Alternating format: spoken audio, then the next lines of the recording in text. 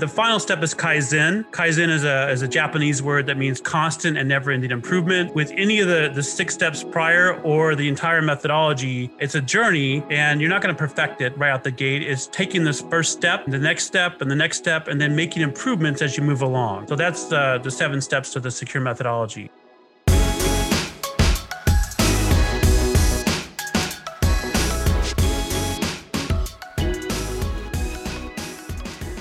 What's up, everybody? Welcome to the Artists of Data Science podcast, the only self-development podcast for data scientists. You're going to learn from and be inspired by the people, ideas, and conversations that'll encourage creativity and innovation in yourself so that you can do the same for others. I also host open office hours. You can register to attend by going to bit.ly.com/ADSOH. I look forward to seeing you all there. Let's ride this beat out into another awesome episode. And don't forget to subscribe to the show and leave a 5-star review. Our guest today has defined his purpose as raising ambition, increasing connection, disrupting the status quo, and empowering his clients to protect life and data from cyber criminals. He's the founder and CEO of Alpine Security and has worked as a university professor, network and systems engineer, a white hat hacker, and has been an innovator and entrepreneur in the cybersecurity industry since 1993. He holds multiple patents on cybersecurity attack and defense simulation and has worked on projects including penetration testing and security assessments of commercial aircraft, medical device penetration testing, and numerous other incident response projects. Today, he's here to talk to us about his book, The Smartest Person in the Room, The Root Cause and New Solution for Cybersecurity, which is surprisingly less about cybersecurity and more about being human. So please help me in welcoming our guest today, the man who organizations call when they want to protect themselves from cyber criminals, Christian Espinosa. Christian, thank you so much for taking time out of your schedule to come on the show, man. Appreciate having you here. Yeah, thank you, Harpreet. I appreciate the nice introduction there. It's awesome. That's absolutely my pleasure, man. I really enjoyed the book and I'm super excited to get into some of the awesome stuff you talk about. But first, let's get to know you a little bit. Talk to us a little bit about where you grew up and what was it like there? Yeah, I grew up in 2 main places. I was in Riverside, California until about the age of 12. And California's Riverside's like a suburb of LA, basically Southern California. So it's very nice weather-wise. Like every day is like nice weather. I could walk to school back in the days where children could still walk to school and ride my bike and skateboard. It was nice there. And then at age 12, I moved to Arkansas, which was quite a bit of a culture shock. I went from a large city like Riverside to a town of like 800 in Arkansas called Knoxville. And the school was tiny and it was quite a bit of a culture shock. And Arkansas has a lot of humidity. There's not a lot of things to do, kind of like California. It's a very different environment. Yeah, and those are the 2 main areas I grew up. And my childhood was pretty rough, especially in Arkansas. And I wrote a little bit about that in the book. Yeah, man. Inland Empire, I know exactly where that's at. I'm from California originally as well, from Sacramento. So I lived in Southern California for quite a year, almost a decade. Quite some years. I mean, almost a decade. So I used to cut through Riverside on the 15 freeway heading to Vegas quite often. Oh, yeah. So yeah, man. Yeah, that was you talk about in your book, man, you had quite a rough and tumble upbringing. You definitely went through a lot of shit and that's made you a stronger person. Like you're like running ultra marathons and stuff like that, doing Ironman stuff. Like some of these stories you talk about, man, I'm just like, wow, that is super, super inspiring. Talk to us a little bit about that, about these, the ultra marathons and the Ironman stuff like that. Yeah, I actually have an Ironman coming up on May 23rd in Tulsa, Oklahoma. I just got notification that it's going to run as scheduled. So an Ironman is a triathlon. It's 3 sports. It's a 2.4 mile swim, 112 mile bike ride, and a 26.2 mile run, a marathon. You have 17 hours to complete it. I've done 22 Ironmans. I started probably in 2005. Really, a friend of mine asked me if I wanted to do a triathlon, to race him in a triathlon. And he's very competitive. And I used to be very competitive. And I just agreed. I didn't even know what a triathlon was. I couldn't swim. I didn't have a bike. But I was just like, back then I would just say yes to everything basically. So I said yes and did it and ended up beating him. And after that, I sort of like got into triathlon and started like gradually increasing my distance up into the Ironman distance. And then I like running in the woods. So I started doing some ultra running and trail running as well. And it's just been something I've added to my lifestyle. It kind of gives me a reason to work out when there's something on the calendar like a triathlon or an Ironman. It sort of forces you to work out and gives you a purpose for your working out. Because in the past, I used to just be like one of those weightlifters that would go to the gym and just lift weights to look good, but there was really no point. But now I've got to practice swimming, practice running, practice, biking. I have specific things to work on and a goal to work towards. And you also do like some crazy mountain climbing type of stuff as well, right? Yeah, I have a goal to climb the 7 summits. I've done 2 of the 7 so far, and I had to put that on hold a little bit with my business. It took a lot more work than I thought. So I've done Kilimanjaro, which is really just a hike. That's in Africa. And I've done Mount Elbrus in Russia. That's the highest peak in Europe. And then I've done some other mountains like in Mexico and then in Washington State. But I haven't done the other 5 summits yet. Still on So my list. when you're growing up as a kid, man, did you ever think that you'd be this crazy ultra marathon running, Ironman, mountain climbing, cyber criminal fighting, awesome individual? I wasn't quite sure what I would be when I grew up. I always like adventure. I like to be outdoors. So I knew that something in my future would involve outdoor activity and spending time in nature. And that's the other reason I like triathlon and ultra running is that you're out in nature, and I get a lot of energy from nature. I feel grounded and peaceful and tranquil when I'm outside and listening to the wind and everything else. Yeah, man, takes a bit of like discipline and just self rigor to be able to want to put yourself through these really challenging types of situation. Where's that come from for you? I think it comes from my childhood. My child was difficult growing up. So I got a lot of solace and peace by going out in nature. So that's kind of why I got attracted to nature. I think to get away from my childhood environment at my house. And then for the challenge part, I like putting myself. It's not always about the destination; it's about the journey. So with Ironman, because a lot of people ask me like, why have you done 22 Ironmans? Why don't haven't you done enough? Why don't you stop? And to me, it's about the journey as much as it's about the destination. So like getting ready for an Ironman is great. Going to a new venue, like I haven't raced in Tulsa before, Oklahoma. Going there, the logistics, meeting the people in the race, doing the race, and experiencing the weather and the conditions. And then during the race, it's so long. It usually takes me like 14 hours, 13 to 14 hours to finish. That you have like it's like your entire life, the ups and downs of life compressed into a 14-hour period basically.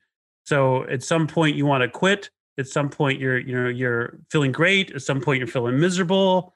At some point you're feeling on top of the world, and you're on this journey with these other people as well.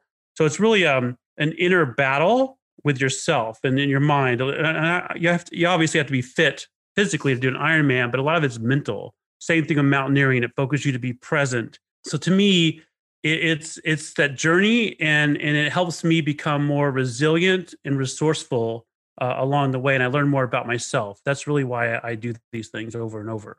Yeah, man, and like you guys check out his book, Smartest Person in the Room. It's also available on Audible. You talk a lot about some of these challenges you've been through with these physical endurance type of exercises, and then you talk a lot about the battle with the mind as well, which I really enjoyed. So, I mean, from everything from traditional type of kind of self development type of content to like ancient philosophical type of stuff. It's really cool, man. You talk about Mhm. stoicism and stuff in your book as well. I really enjoyed those parts. But yeah, we're gonna dig into the book. But let's start with the actual title of the book, right? Like, what does it mean to be the smartest person in the room, right? Because that's not always a good thing, right? What does that mean to you, and when is it a bad thing?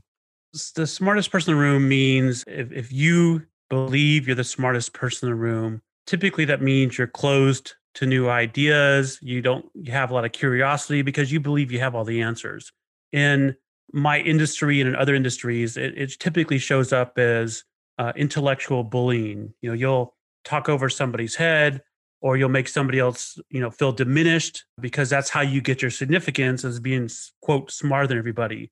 It also shows up as posturing. A lot of people that feel like they're the smartest person in the room will posture, meaning they won't admit when they don't know something. Yeah, when people posture, they're afraid to admit they don't know something, because if you admit you don't know something, then you basically have this fear that you may not be perceived as the smartest person in the room, or your intelligence is maybe diminished. So that if you're afraid to admit you don't know something, that really hinders communication. It's hard to have an open communication with someone, an open discussion, when they're constantly pretending that they know what you're talking about, or they know what the problem is. Then they're not going to be open to saying, you know what, I really don't even know what you're talking about here. Let's unpack that a little bit. So it really, in highly technical career fields, it is a massive problem, a major problem. It's definitely a problem for sure in my field, data science, which I mean, Mhm. at the end of the day, data science is very closely related to cybersecurity. We're all kind of in the technology space there.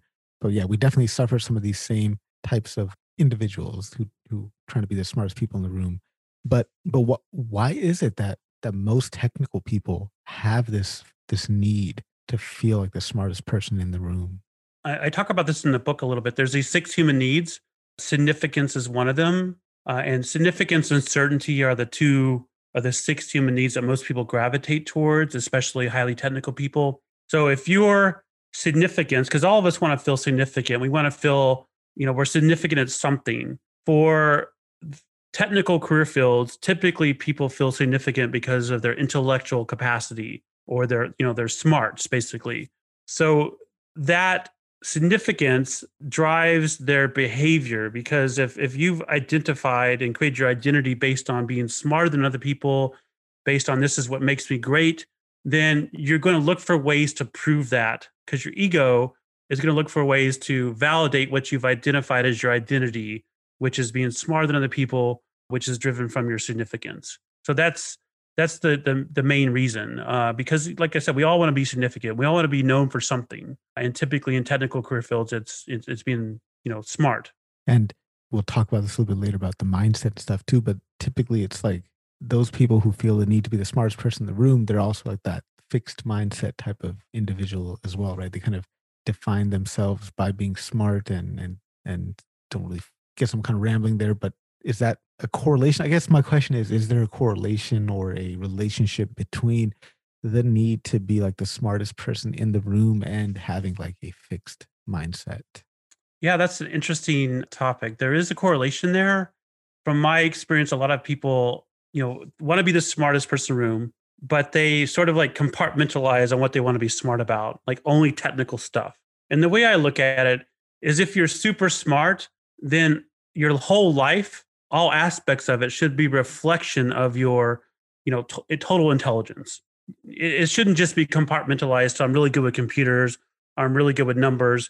It should be that I am great with people. I'm great with, other things as well, my diet, whatever else. It should pertain to that as well.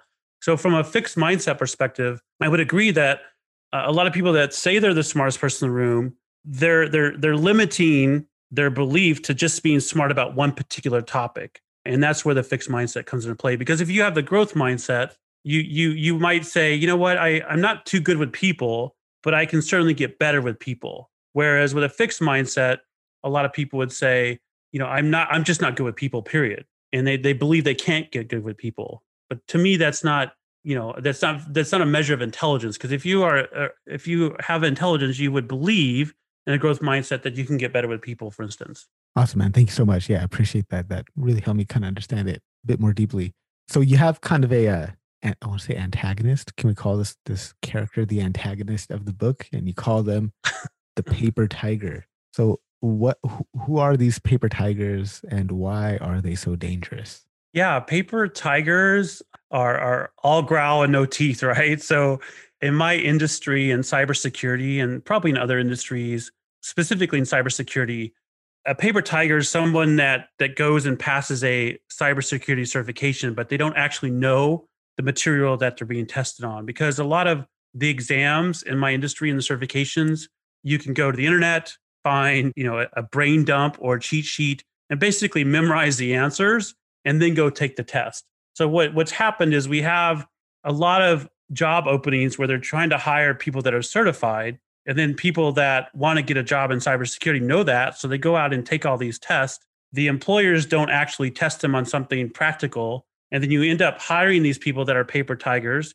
And then when there's a real incident or a real criminal trying to break into your network, the paper tigers don't know what to do because they actually don't know anything other than what they memorized to take the test.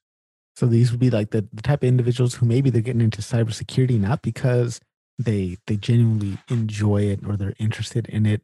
They're just like, oh, this is a high paying field. I can probably get job security here. Let me get into it for these reasons, right? But they're not getting into it because of of the actual interest and understanding of it.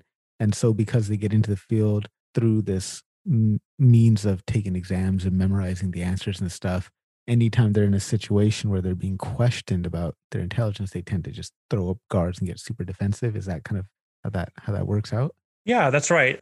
The paper tigers can talk a good talk, but they can't walk the walk, basically. So yeah, when in a meeting or with a policy or whatever from a cybersecurity perspective, they can talk about it. But when there's a real issue and they have to have hands on keyboard or actually think outside of like some terms they've heard and actually put together a plan, that's where they struggle. And this So is one of the reasons the cyber criminals are winning because the cyber criminals don't have paper tigers. They actually know what they're doing because this is what they do for a living. But we've created this problem in our industry because people want to make money. So if I can go rather than get a college degree, if I can spend you know $50 on a brain dumps and go take a certification exam and get a job the next day making 100K, then of course people are going to do that. People will naturally gravitate towards the shortcuts. yeah, definitely. Yeah, I feel like we've got some individuals like that in data science, but they kind of just feel that they could take the certifications and that should entitle them to a job. So a little bit of that paper tigerness for us Yeah. as well. So that brings me to a point. Like I think you talk about it very beautifully in the book, and I think it's applicable not only to cybersecurity industry but with the data science industry as well. And it's about the current process for hiring people. So talk to us about what you think is wrong with the way we're currently hiring technical talent and how do you go about it differently? I think we're doing a couple things wrong for technical talent. We're relying too much on degrees, college degrees, and we're relying too much on certifications. And this has created, this quote talent shortage. If we require everybody to have a 4-year degree for an entry level position and certifications, of course there's going to be a talent shortage. What I have done with my hiring, and I've made a lot of mistakes. I've taken the journey. I used to hire people based on their technical aptitude first. I didn't care if they had a college degree or if they had certifications. It would be their technical aptitude to see how technically great they were. And I write about this in the book. Almost everybody I hired based on that alone was a horrible fit for my organization. So since I've learned these lessons the hard way, I've flipped the script. And when I'm interviewing somebody, I look at their technical ability last. I look at their people skills first. I look to see if they're a good fit for our core values. And I also look to see if they're a good cultural fit. If they meet those things, then and only then will I look at their technical skills. Because ultimately, it doesn't matter how good somebody is technically. If they don't have there's not a good cultural fit or they don't have the skills to deal with our clients or the team internally, then they're not going to be a good fit for the organization. And when I looked at all the problems I've had in my organization with Alpine Security and in other organizations, the problems haven't been a technical challenge that we couldn't solve. The problems have almost always been the result of a technical person mishandling communication with a prospect or a client or upsetting them in some capacity, which is much more harder to fix than someone missing something minor technically. So during the interview process, how can you tell that somebody knows what their why is, or how do you assess for fit against like a cultural fit? There's a couple things we do. So we have 7 core values in Alpine Security. So one of the things we do is we ask people we interview to give us a scenario of where they've used one of those core values. Like one of the core values is ownership, basically. So we'll ask them to say, give us a scenario where you had to take ownership over something that initially you thought wasn't your area of responsibility, for instance. And then to weed out the paper tigers and to find out if somebody is passionate about cybersecurity or passionate about our industry, I will typically ask them questions like, what got you into cybersecurity? Or how do you see yourself making a difference in cybersecurity? Or what would make the job fulfilling for you? So you can ask some kind of pointed questions instead of just asking why you're in cybersecurity. You can ask some what and how questions, and the answers will be pretty revealing. If somebody just says, well, I heard there's a lot of money in cybersecurity and I just wanted options, it's probably not the right person you want in your company. But if someone actually thought it through, then you can tell from the answers. I feel like these are questions we should all be asking ourselves as we embark upon any career trajectory. Are those questions that you just laid out? Because they're very introspective. Like you should know why it is that you're pursuing this particular path. Because otherwise Yeah. you're doing it for the wrong reasons. Yeah, exactly. So I'd love to talk about your secure methodology. I guess if you could talk about it at a high level, and then I want to dig deep on a couple of my favorite parts of the secure methodology. Okay. Yeah, the secure methodology is a 7-step methodology I came up with through my experience with highly technical or high IQ, low EQ people and my own company, starting my company and then ultimately selling the company. So it's 7 steps. I call it the secure methodology because I'm a believer that if your inner world is not secure, then your environment, your external world is not going to be secure. So it helps you secure yourself as well as the outside world. And it has 7 steps. The first step is awareness. With awareness, you need to have awareness of yourself and awareness of others, for instance. And I talk a little bit about neuro-linguistic programming in the book and neural pathways.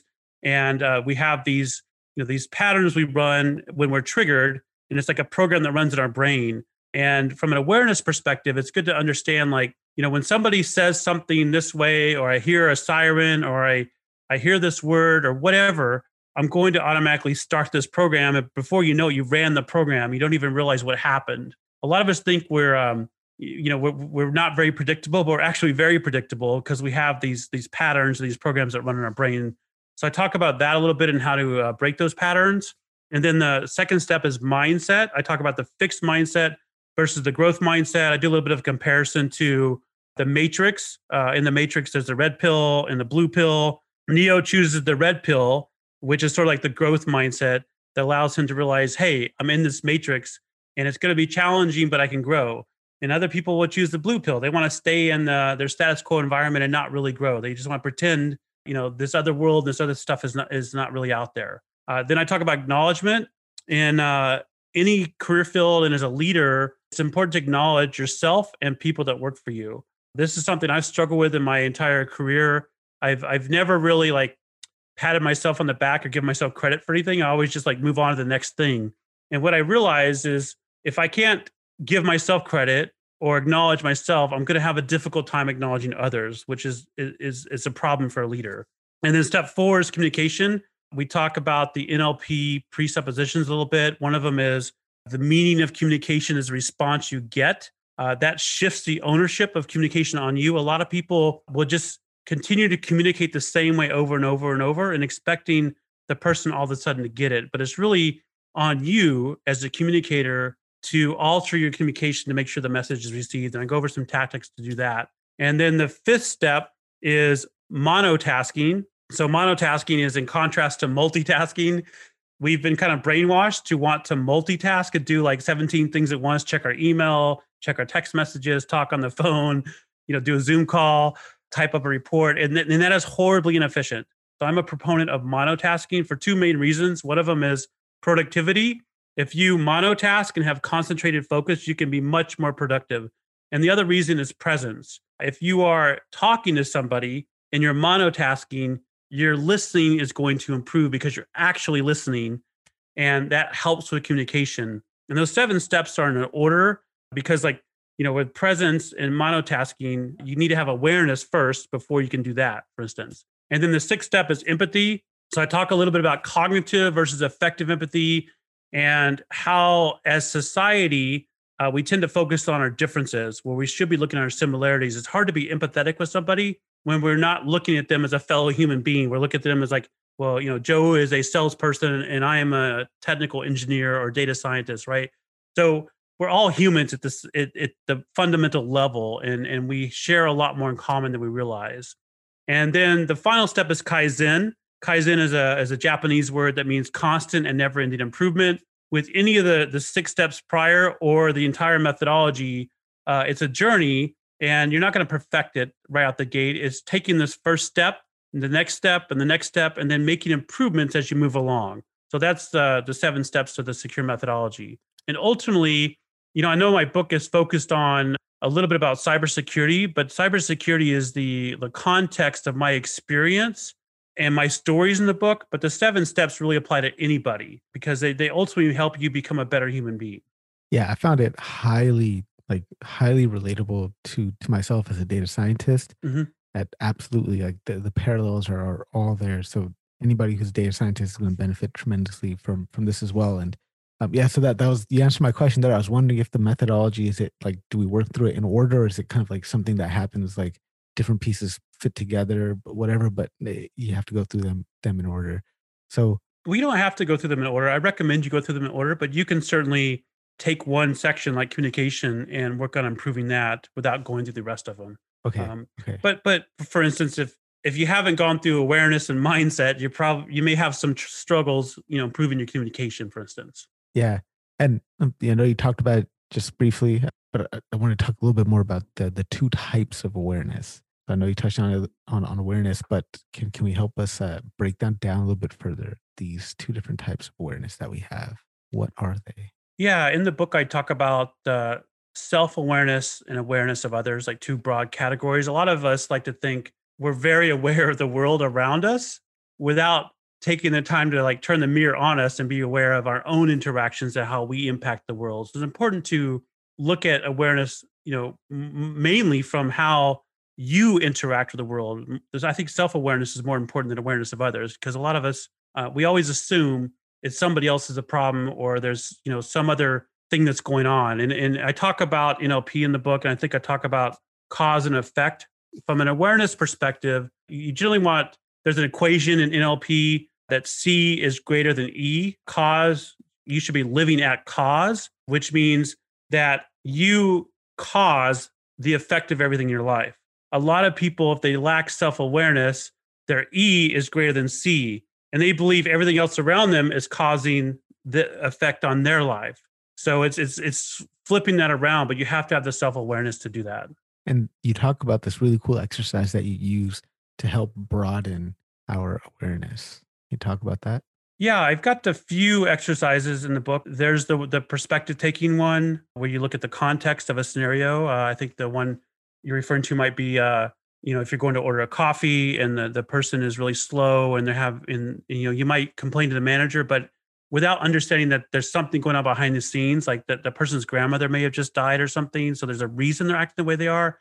You may not complain to the manager, even though the scenario is exactly the same. Another example I like to look at from my own life, and I do this like daily, is what I call condor vision. I talk about that a little bit in the book. It's basically it's a shamanism thing that I studied shamanism a little bit, where it's a way to like disassociate from your life. So from an awareness perspective, we're always, most of us are most of the time like looking at our life, right up front, up close and personal. And sometimes you can't see the forest for the trees, literally. So when you practice something like condor vision, you like zoom out of your life and you pretend you're looking at your life from like a condor flying above it, and you can see like the whole forest. You can see where you are. You can see the big picture, and sometimes like it helps you not get so wrapped up in the thing you're working on right at the minute because you can see like there's a bigger thing at play, and that disassociation and that exercise is very useful for me. Yeah, that was the one I was talking about, the condor vision. I really, really like that exercise. I do something similar, but in like kind of a different context. It's called like the circles of hierarchies, where you think about, okay, here's me, my mind, then outside of that is like my family, immediate family. So you think about things from their perspective, and you keep going outward for your neighborhood, to your city, to your province, to your continent, and eventually just thinking about like the your place in the entire world. It makes you just feel, it puts things in perspective. Let's say that, yeah. Yeah, that's awesome. I like that. So, talking about mindset, why is it that a lot of people confuse mindset and attitude? I think the terms are used interchangeably quite a bit. The way I look at it is mindset is what you believe about the world and how you see it. And attitude is typically how you react to the world.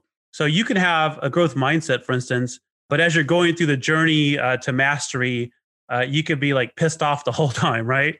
That's your attitude. So you want to have like a positive attitude and a growth mindset both, because if you're growing, but your attitude is that you don't like it along the way, that you think it sucks, then it's not going to be a pleasant journey. And ultimately, life boils down to how you feel in the moment and how you feel, throughout your day. So why not try to generate feelings that are more positive and more happy than painful feelings, right? Yeah, absolutely, man. I mean, I'm all about that growth mindset. But yeah, I mean, there's sometimes I don't know if I'm like fooling myself because it's something I know I should have. Like intellectually, I'm like, oh yeah, I should have a growth mindset. I should know that I'm able to, my mind is plastic or there's neuroplasticity and I should be able to know all these things. But I don't know, man. I don't know if I truly have one or if I truly have like a growth mindset or like a false growth mindset. I don't know. Don't know if that makes sense, but what do you think? Is like the false growth mindset a thing? Do you think it's possible to identify whether we have a real growth mindset or a false one? Yeah, I think it's a total thing. I think if you ask 100 people if they have a fixed mindset or a growth mindset, most people are going to self identify as having a growth mindset. I think the real test is for what you're saying.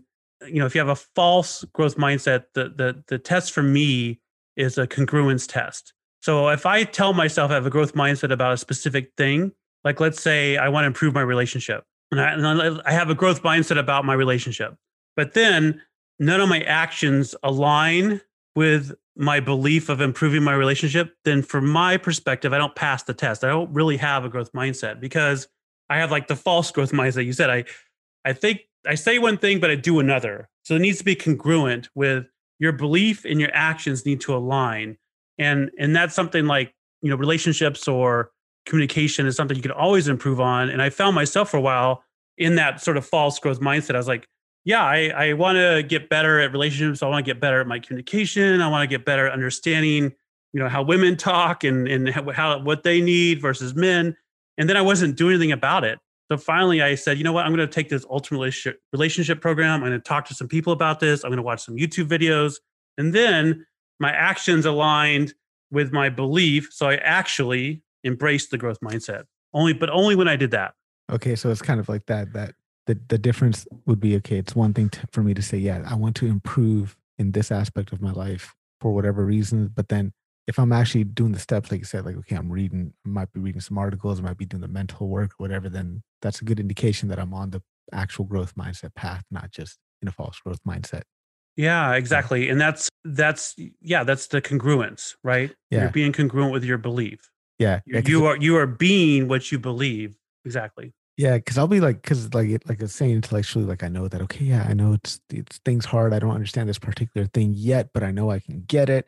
But even while I'm on that path of like improving, there's still like the little nagging voice in the head, like, do you really know? Like, are you really getting this? Like, do you really understand what's happening? So that's that kind of conflict that I have sometimes that makes me wonder if it's actually a growth mindset that I actually have, if or if there's just like a lingering, fixed mindset guy from all those decades of growing up that's rearing his ugly head. But I guess if we're on the path, if we're actively taking strides and we're doing what we can to quiet that voice out, then have no fear. We have a growth mindset. Yeah, yeah. You're trying to grow in that Yeah. area, right? Yeah. You're not just thinking about it, you're actually working on it. Yeah, Yeah. exactly. Appreciate that. Thank you. So we talk about NLP presuppositions, different type of NLP than what us data scientists and machine learning people are used to. We think natural language processing, but Of course, yeah. this is neuro linguistic programming, which is funny if we see like neurolinguistic programming on a data science job posting. I know a lot of us will be like, what is this? Doesn't make sense. Oh, yeah. But yeah, so what are these NLP presuppositions? And I guess what do they mean in the context of your secure methodology? So the NLP presuppositions are just a set of beliefs that I think are very useful when looking at your own life and interacting with others. And that's really all they are, is a guiding set of beliefs that are based on a lot of research and study of human behavior. And so you talk about 14 of them in your book. I was just curious if these are like custom presuppositions that fit your methodology, or are these like the 14 NLP presuppositions? Good question. These are the 14 in NLP. Some NLP institutions have like 16 presuppositions. I'm a certified NLP practitioner. And when I went through my training, which is one of the accredited training, the 14 I discussed in the book are the 14 we covered in the course and in my training. So when we talk about it with respect to like the communication part of the secure framework, what are like your top two favorite presuppositions for that communication part? Yeah, in the book, I tie the NLP presuppositions to each step in the secure methodology. For communication, the primary one is that the meaning of communication is the response you get. And I mentioned this a little bit earlier, but a lot, and I go over an example in the book, I was in Italy and there was this, for some reason, it always sticks out in my mind. There's an American try to order an Italian from an Italian an ice cream with these certain flavors. And the American just kept raising his voice, saying the same thing, just louder and louder and louder. And the Italian was not understanding. So that is the example of you're not getting the response you want. So you need to change how you communicate. So that's one of them.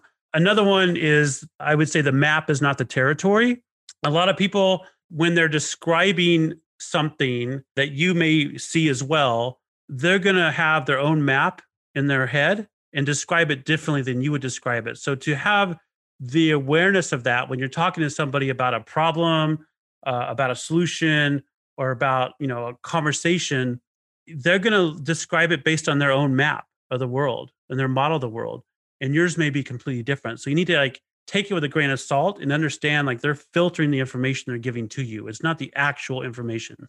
And this has been shown many times. Like if 7 people witness a car accident and you ask all 7 people what happened, even though the accident is something that happened factually, that's like the territory. Everyone's map of what happened is going to be different. All this talk about travel and maps. First of all, it's making me miss all the travel and stuff since we're over here on lockdown. But at the beginning of this entire crazy COVID thing that we're living through right now, you actually like you were in Ireland and you decided not to travel and ended up staying in Ireland for an extended amount of time, right? Like, was it like 2 or 3 months, or some extended length of time, right? Yeah. That must have been a situation where, I mean, you probably had to use your secure methodology in that framework, right? Like having to be stranded in another country, not sure what's going on with the world. Which part of your secure framework do you think really helped you through that part of your life? Probably all of it. Yeah, I went to Ireland I flew to Ireland the day before the U.S. closed their borders because of COVID. Is like March of 2020, right when COVID started happening, and I had the choice like immediately after I landed. I either needed to leave the next day or figure out what to do and stay there without knowing when the borders would open back up or anything. So I decided to stay there, and I guess from what step, there's a couple steps, right? The mindset is one of them. I have a growth mindset, and Kaizen is probably another step. I just figured this is the step I'll take, and I'll figure it out as I go, right? Because there's no perfect solution for anything. A lot of us like to seek, when making a decision, we want to make the perfect decision, but a lot of times it's just making the decision and then figuring things out. And that's where Kaizen comes into play. And for me, I try to have 3 categories for decisions. I try to have a hell no, a maybe, and a hell yes decision.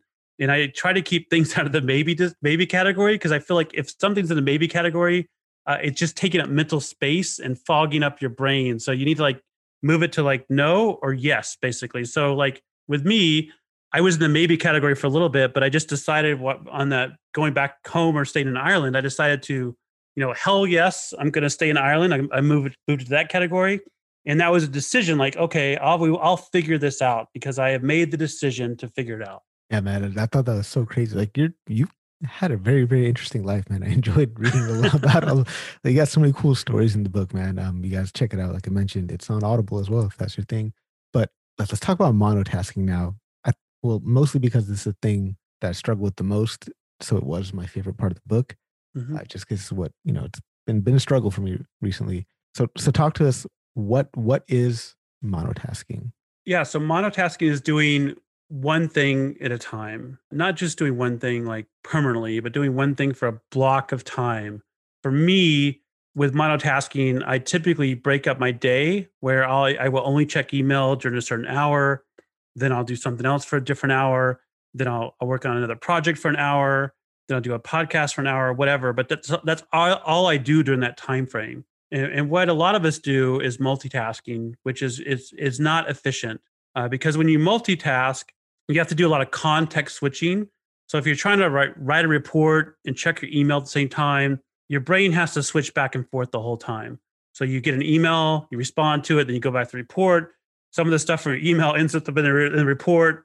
It's like your brain is not inefficient every time it switches subjects. So it's better to monotask and take like for an hour block or 50-minute block, whatever works for you, and just work on one thing at a time. A lot of people think they'll be less productive by monotasking, but once they actually do it, they realize their productivity goes like up tremendously. And it also helps with presence. We talk about communication, but if I am multitasking, like if I'm on my phone, if I'm texting somebody while we're at dinner, then I'm not listening to you and it's not going to help my relationship. So monotasking, like being present with somebody, is extremely important as well. Yeah, that means I struggle with it at times, man. Like I'll be working on something and then I'll just get this nagging itch to go, let me go check my email, let me go check LinkedIn. And it's really, really tough to fight that off. So I'm interested in getting into some of the NLP presuppositions, but before I do that, I know you're talking about how you time block and chunk your day out. Hmm. You're talking about how you use the Brendan Burchard's high performance calendar, Yeah. which I tried to use. I used it for a while, but it just felt too kind of like just too restrictive for me. Like Hmm. so I used it maybe for like 3-ish months, and then I was just like, oh, you know what, this thing isn't the right fit for me. And I've switched to something that's more relaxed, where it's not necessarily time boxing the day. It's just here's the 4 or 5 things that I want to accomplish today. Yeah. Um, and I found that's been a little bit more helpful for me. But I admire you for being able to do that high performance calendar, man. That thing is demanding. It's challenging. Well, I'm not perfect. There's some days I don't do it, but yeah, Yeah. I try to do it every day. What I've noticed though, if I fall off of doing the calendar and doing the time blocks, one of the good things about the high performance planner is every week you evaluate where you are in certain categories. Mhm. If I have fallen off on my morning routine in the time blocks, I notice my scores drop in my categories. So it's a good indicator that something is awry there. Yeah. Yeah. I've started using this thing called the 6 minute journal that's been helpful as well. And it does like a monthly check, which is similar to that high performance Hmm. planner thing. But yeah, The yeah, 6 minute journal. Interesting. yeah, yeah, it's quite nice. I have the It, 5 minute journal. yeah, I couldn't get that in Canada. Like, I don't know what it was. It was impossible to find that on Amazon in Canada. So I got the 1 minute extra, I guess, 6 minutes, which is quite nice. Like, I like it. But yeah, okay. So for the people out there like me who struggle with this monotasking, because we know it's good for us, we know it's going to help us move whatever we're doing forward. What are some of the NLP presuppositions that we can use to remind ourselves that it is time to get down to monotasking? There's a couple. One of them would be that people are not their behaviors. I think a lot of us think our identity is tied to our behavior. Our behavior is something we do. So we have the ability to change our behavior. And then the other one is I would say that people have all the resources they need to succeed and achieve their desired outcomes. I'm a believer that we all know what to do. We just have some sort of trauma or limiting belief, or we've been conditioned by our education system or by parents or whatever to do things a certain way. But our uniqueness and our authenticity is there beneath several layers. So monotasking may not be the best thing for you or for other people, but what works for you. It's just a matter of revealing that in a way that is serving for you. Do you have any tips that could help us kind of figure out how we can reveal that to ourselves to figure out, what's going to work best for us? I think the on a specific topic, the 7 levels deep exercise, I talk about that a little bit, is a good tip because often we think we should do something, but we don't really understand the underlying reason. And going through like the 7 levels deep exercise will help you reveal the underlying reason. Because sometimes the reason we give up on a task or a new behavior or a workout or monotasking or whatever is because we don't really understand why we want to do it. We're not tied to the why, or emotionally, we don't have a big enough emotional reason to do something, because it really boils down to emotion. If we just want to do something in our head, but we don't have the emotional wherewithal or understanding why we want to do it, then we're going to, find reasons not to do it basically. So let's talk about Kaizen. So this continuous improvement, continuously getting better. I'm definitely a huge fan of that. But before we get into that, I love these presuppositions that you use and how you tie them to different aspects of the secure model. What are a couple of the presuppositions that we should have in mind for the Kaizen? One of the main ones is there is no failure, there's only feedback. So with Kaizen, we're not failing at something, we're learning what didn't work so we can improve it. That's the main one. And the other one is probably the same concept that, people are not their behaviors. If we've been doing something forever, that does not mean that's our identity. We have the ability to shift that, and it may take a journey and continuous practice and continuous improvement. And I go over an example in the book, I think with Tiger Woods, for instance. One of his behaviors was the way he did his chipping movement with golf. I'm not a golfer, so I don't really know these terms too well, but he used to do it a certain way, but it was only got him so far. So he had to unlearn how he did it and relearn how to do it in a different manner to improve. And that was because he realized that, this behavior I do of how I do this is not really me. That's just something I've learned, and I can learn a different way of doing it. I just need to take the first step. Yeah, absolutely love that. And you talk about the four phases of Kaizen. Can you walk us through that? Yeah, the continuous improvement cycle, there's four main phases for that. There's identify something you want to improve. And typically you want to figure out what the root issue is you want to improve, devise a plan for that, execute the plan, and then review to see if it worked. So it's like a circle, right? You want to figure out, if I want to lose weight, for instance, that's what I identified. I may change my diet. So the plan might be, I'm only going to eat fruit before noon, for instance. And then you decide to execute it. So I'm going to execute this for 30 days, this plan. After 30 days, I'll see if I actually lost weight or my BMI changed or whatever.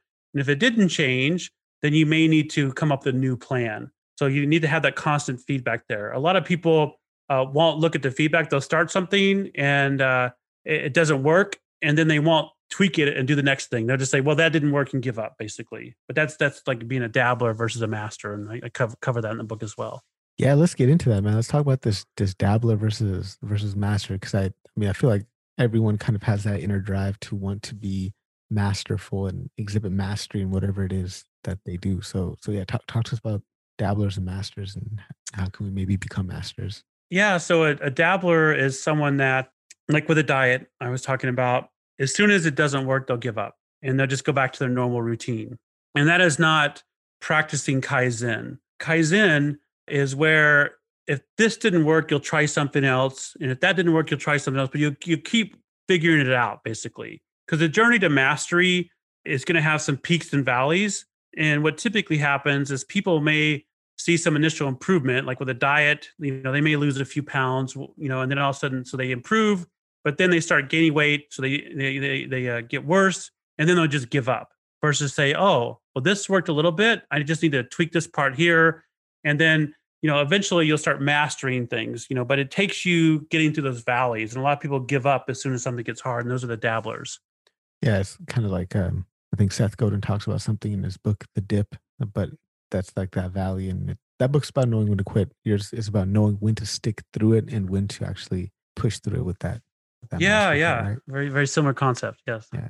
So I mean, it sounds like some of these steps that we've talked about in the secure methodology and through the NLP suppositions, like they're kind of meant to reprogram our wetware, so to speak, reprogram our Yeah. brains. So talk to us about how this methodology actually does that. That like it actually rewires our wetware. It does that by those neural pathways, right? So a lot of our behaviors are those programs that just run automatically. It's a strong neural pathway in our brain. And our brain has neuroplasticity, which means we can learn new neural pathways. And we talked a little bit about dabblers versus masters. one of the challenges is if we've always done something a specific way, our brain has a very strong neural pathway, and we're going to just execute that. It's like a super highway. So going through the 7-step methodology, the idea is we will form a new neural pathway. It'll be weak at first, but the more we use it, the stronger it will get and the easier it will be to use. And then the old neural pathway, the old habit will get weaker and eventually go away. But this is not an overnight thing. It takes a lot of effort. It's like, lifting weights or whatever. If you want your muscle in your arm to get bigger, it's not going to get bigger overnight. It takes a lot of effort, right?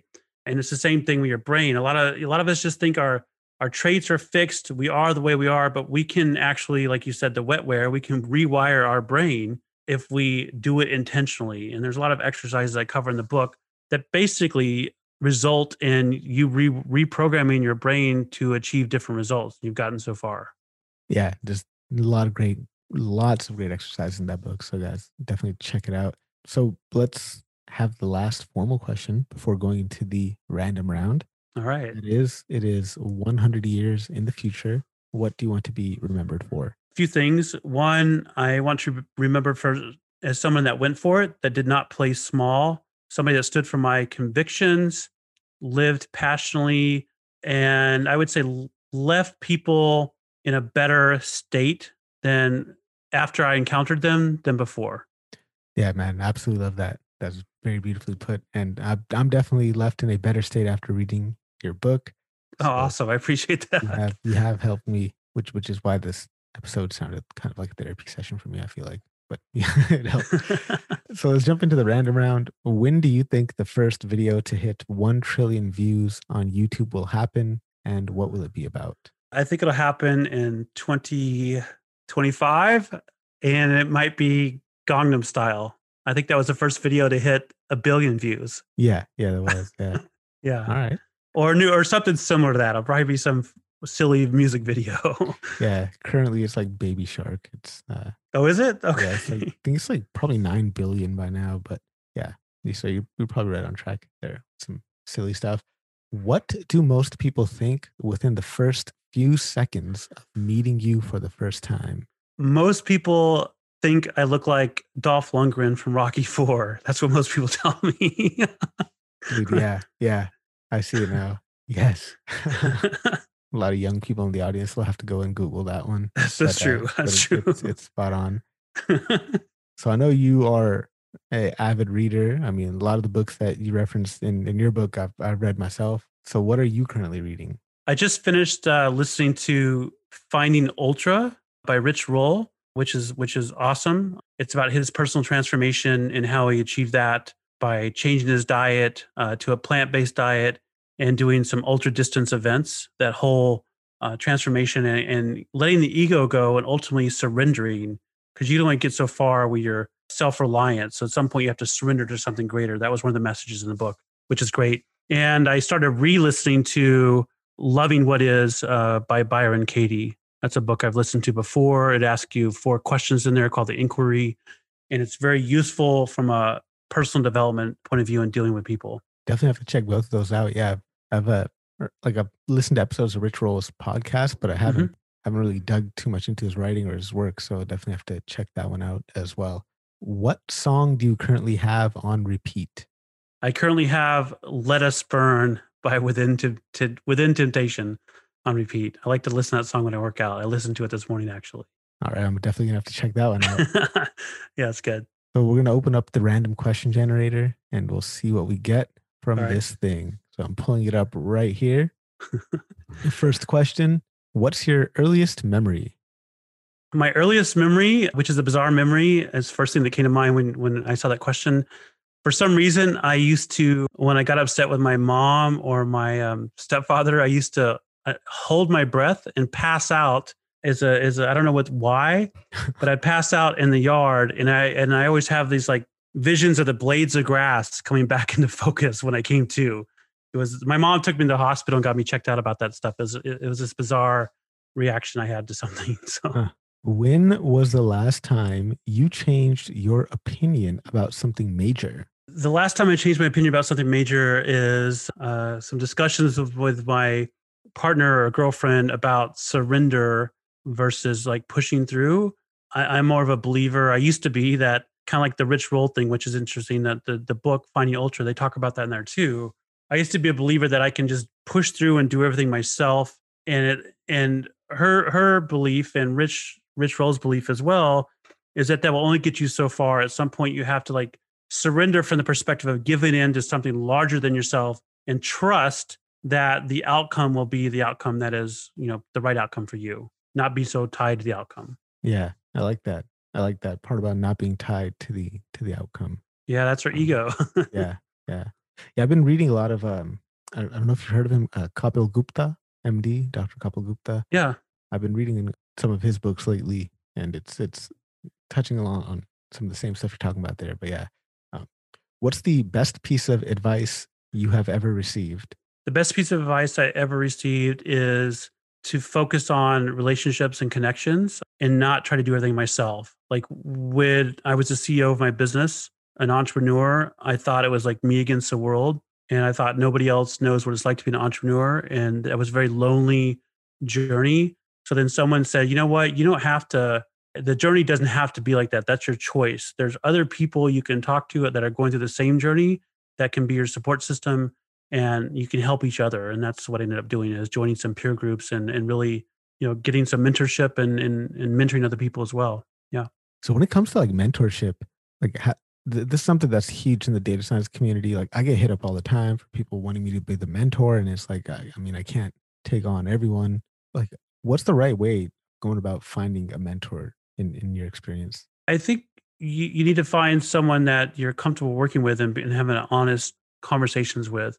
From a lot of people have asked me to mentor them, but they want to be mentored on something tactical, like how to improve your sales process. And I'm not a believer in that necessarily. I think there's plenty of books out there about that. I think from a mentor perspective, you need to find someone that can look at you as an individual strategically and look at you as a person and help you achieve your goals and reveal what you really want to do. Because a lot of us have this idea of what we want to do, but we it's sort of programmed into us by somebody else. But I think a mentor needs to be good, like a coach, at asking the right questions and uncovering what you already know inside of you. I think that is important from a mentor's perspective. Do you think like the mentor mentee relationship is like, oh, a one way relationship, or should it be kind of going both ways? Like, if somebody is my mentee, is it just me helping them? Like, should the mentee give something back to the mentor, or offer to give something back to the mentor? It may not be considered I think the mentor should be helping the mentee.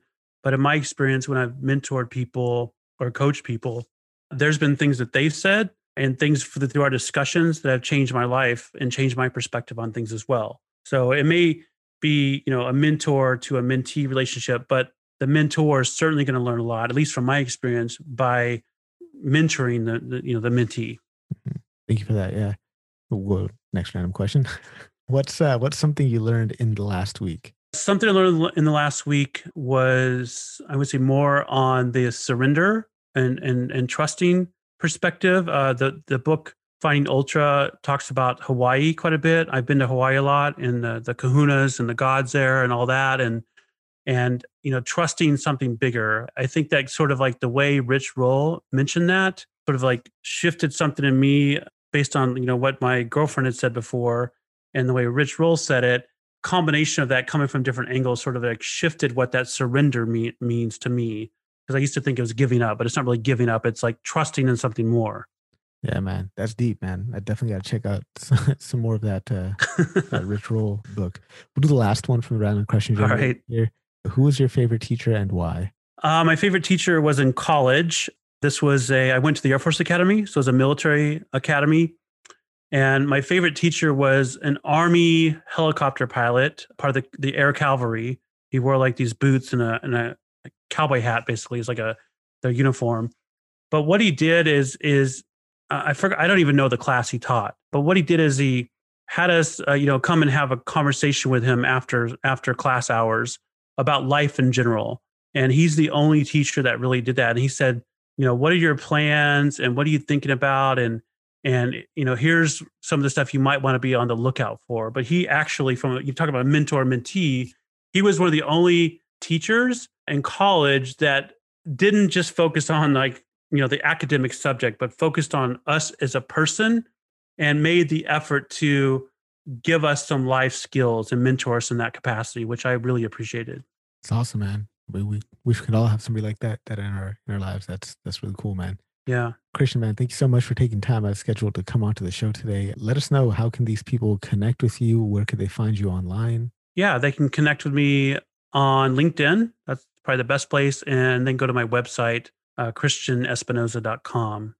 And if they wanted to find the book, where could they find that? The best place to find the book is on Amazon. And like you mentioned, the Audible version is on Audible as well, is narrated by Kaleo Griffith. I didn't narrate it, and I thought he did a fantastic job. Yeah, definitely did. Yeah, absolutely loved it. Christian, thank you again for coming to the show. Appreciate you being here. Yeah, thanks for having me, Harpreet. I really appreciate it.